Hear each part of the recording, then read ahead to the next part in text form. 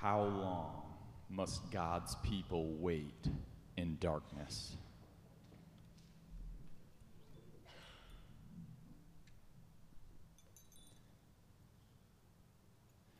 After years of exile, God's people were given back the ruins of their homeland by Cyrus the Great, as God foretold. For 114 years, the Israelites rebuilt the Holy Temple as God spoke to them through the prophet Ezra, Nehemiah, Haggai, Zechariah, and Malachi. And then 400 years of silence. But then conflict erupted. Great power shifted from the Medo-Persians to Alexander the Great, to the Seleucid Empire, the Maccabees, and ultimately the Roman Empire. God's people at the feet of all this endured great persecution and suffering. All the while, God was silent. The words of Malachi, the final prophet, echoing on, "See, I will send you the prophet Elijah before that great and dreadful day of the Lord comes. He will turn the hearts of the fathers to their children, and the hearts of their children to their fathers, or else I will come and strike the land with a curse." The question was, how long was God going to make his people wait?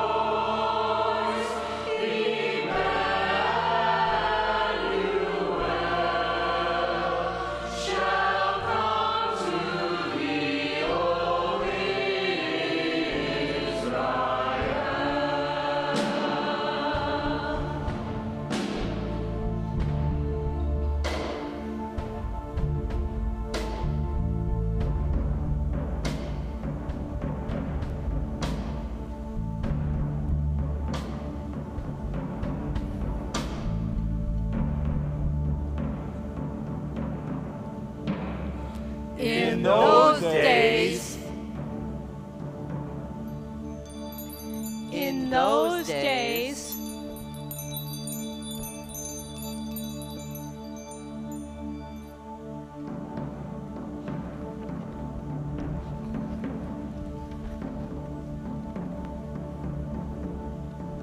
Caesar Augustus.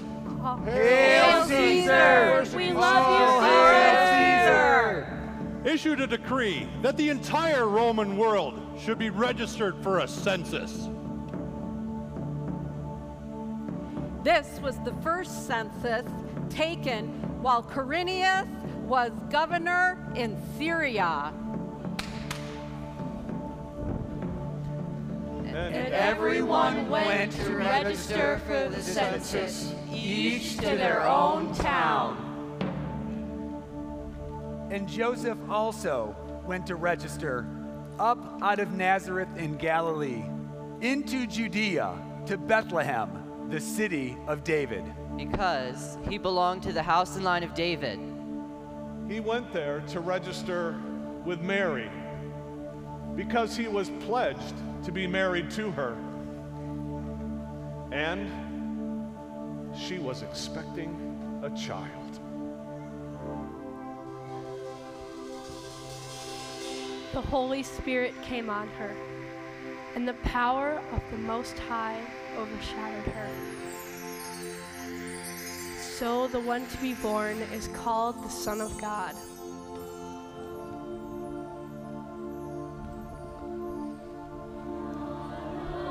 Journey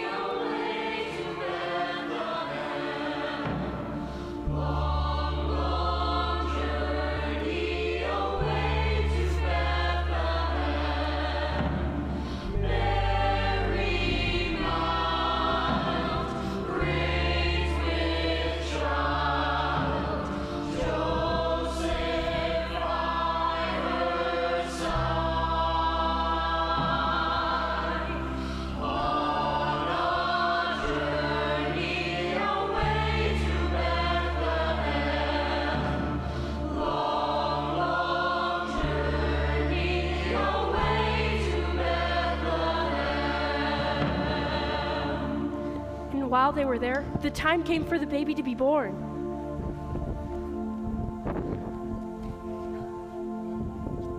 And she gave birth to her firstborn, a son. And she wrapped him in strips of cloth and laid him in a manger, for there was no room for them in the inn.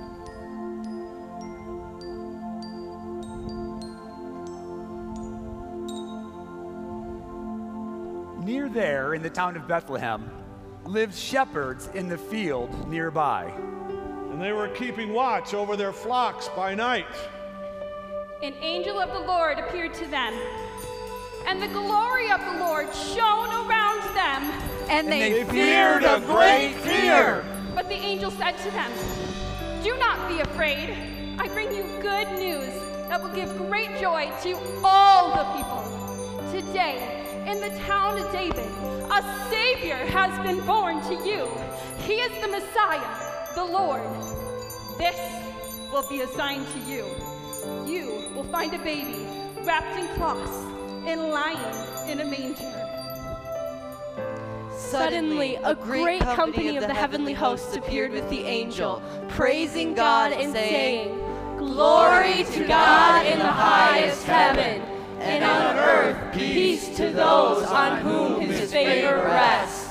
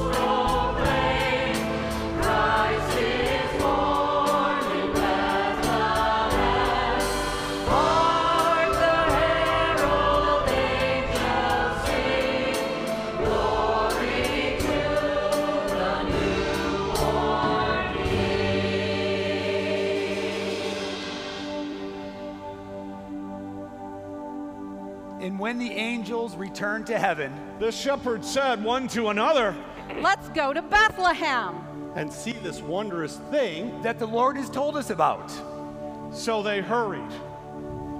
And there they found Mary and Joseph and the baby lying in a manger. And when they saw him, they spread the word concerning the child. The Messiah has been born. He's Come, here. come, The Messiah is come. here. He's God been is born. with us. The Messiah. And all who heard it were amazed at what the shepherds had told them. But Mary treasured up all these things and pondered them in her heart. And the shepherds returned, Glorifying God. And praising him for all the things they had seen and heard. Just like they had been told.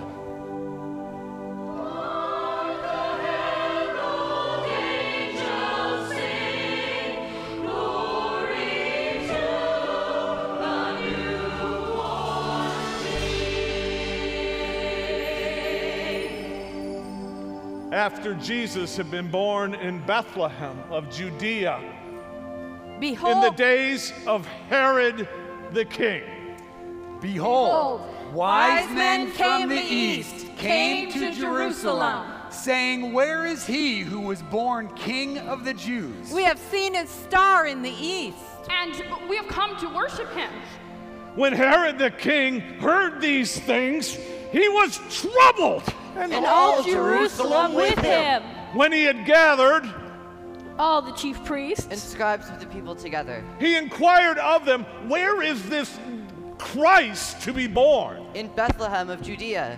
For it has been written by the prophet, "But you, Bethlehem, in the land of Judah, shall not be the least among the rulers of Judah. For out of you shall come a ruler who will shepherd my people Israel." And when Herod had secretly gathered the wise men, he determined from them what time the star appeared. And then he told them to go to Bethlehem And he said to them, "Go and search carefully for the young child. And when you find the child, you bring word back to me, so that I may go and worship him also." When the king spoke, they departed.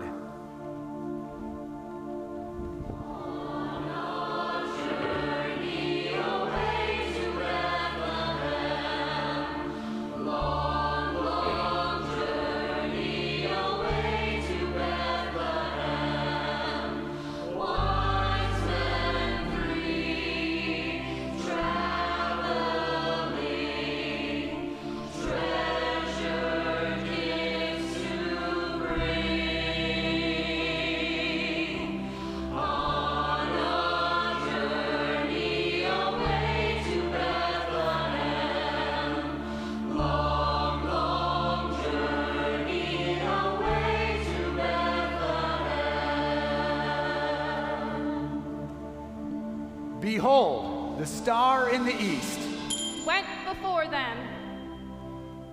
The star came to rest above where the child lay. And when they saw the star, they rejoiced with exceedingly great joy. And they entered the house, and there saw the baby and his mother Mary. and they fell down and worshiped him. When they had opened their treasures, they presented gifts to him: gold, frankincense, and myrrh.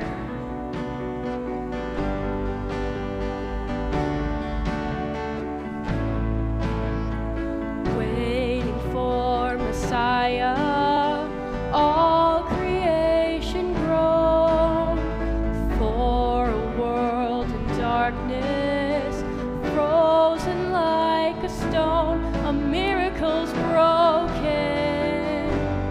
in a stable for a throne.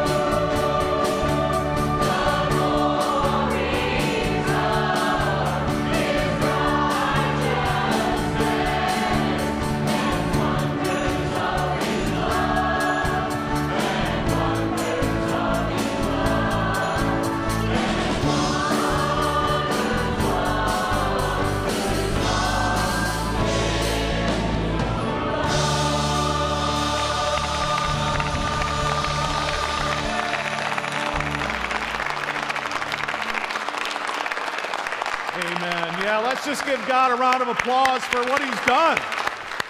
For the joy in Jesus. Amen. Yeah. God, we are here this morning and we just want to thank you again. We just want to thank you for the incredible gift of Jesus Christ.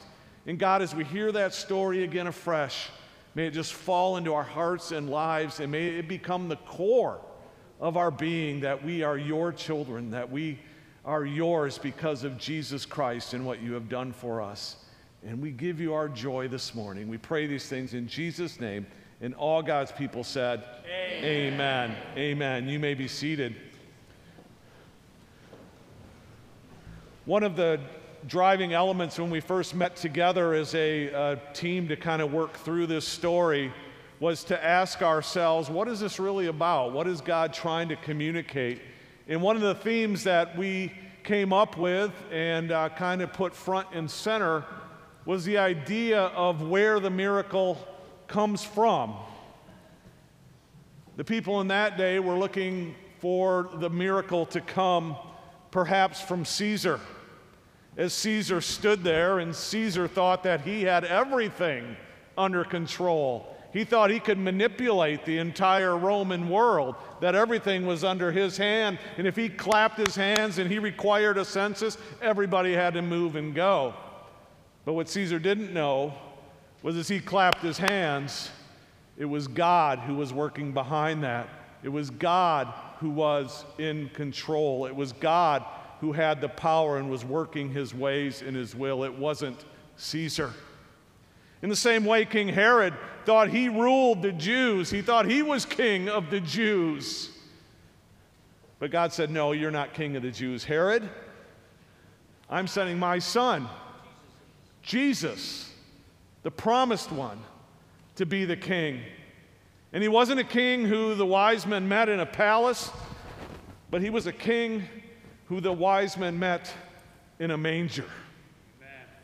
And that was the theme that we wanted to drive through in that story, that we would be able to see in that story that it was God at the end of the day. Yeah, there was silence for 400 years. We talked about that a couple weeks ago. What was God doing during that time?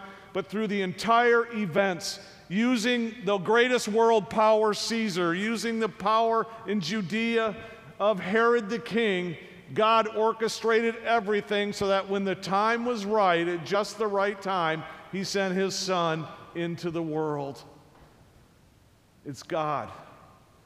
God is the one who is at the center of this story. And so as you continue to hear that story, I want you to keep your eyes focused on God and what God has done for you.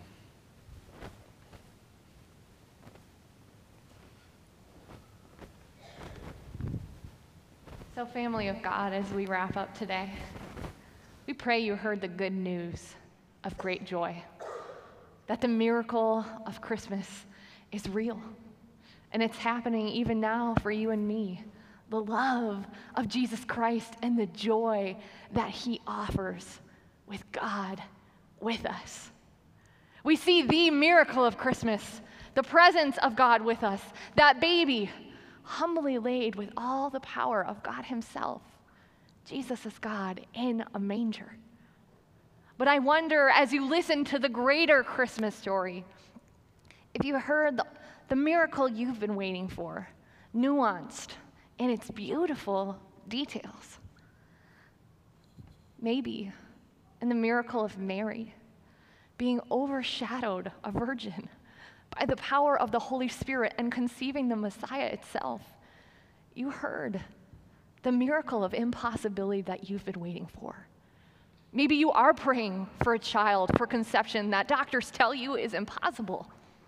Maybe it's healing that everyone says won't come. Maybe it's an opportunity you're begging God for, and maybe as you saw that young girl be overpowered by the goodness of God and a miracle happen, you see that God can do your miracle too.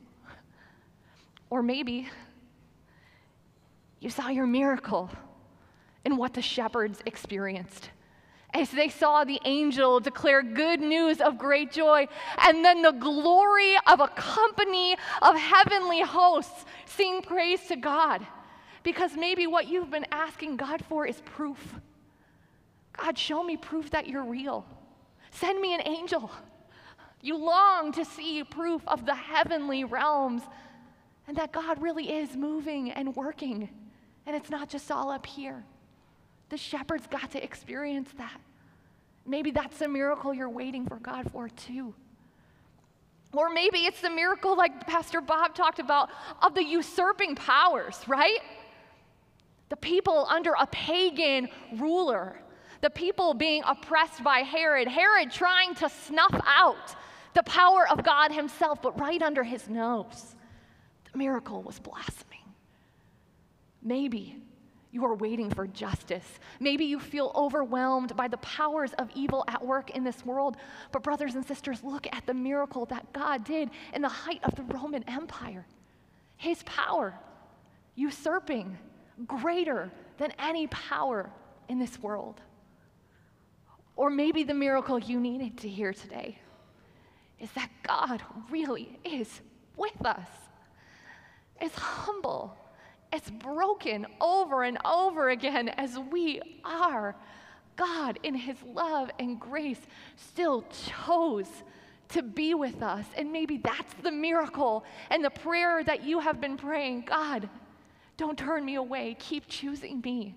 Keep loving me despite my brokenness. May you hear that miracle come to reality in the promise of the baby. Or maybe the final miracle you needed to hear is what that choir sang. And he will reign forevermore. It's easy to forget that what we see in front of us isn't the end of the story. We talk a lot about the manger and the cross and the resurrection, but those feel like a long time ago. But brothers and sisters, the miracle of the good news that we heard today is that the authority and the power and the dominion now and always belong to him. And nothing in this world can overcome that. So whatever it is in your life today, rest assured, it is in the hand of the Savior who loves you. And that miracle is promised to God's people. So as you hear the story of the Christmas miracle today, brothers and sisters, may you know that the God of miracles is on the move. Then and now and forevermore, and all the power is his. And as we reflect on that and celebrate that as God's people, let's go out into our communities, into our families, into our workplaces this week, not as people burdened by the world, but as people of joy, because we know the miracle of Christmas and the way that it changes lives. And let us go declare that miracle to the people that we love, walking in darkness, who desperately need the miracle of the light himself. Amen? Amen. Amen. Father God, you are that glorious miracle. You are, you were, and you forevermore will be, and you are reigning. And for that, God, we rejoice, and we give you the glory. And we thank you, that miracle of all miracles, you love us, God.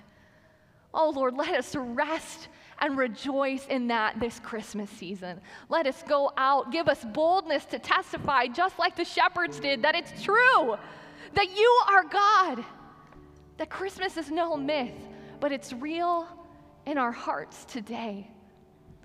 Lord, do the miracles that we know you can. Hear our hearts as we plead for your movement once again today. And Lord, continue to do the miracle of giving joy into our lives through your power and your good news. It's in Jesus' name we pray. Amen.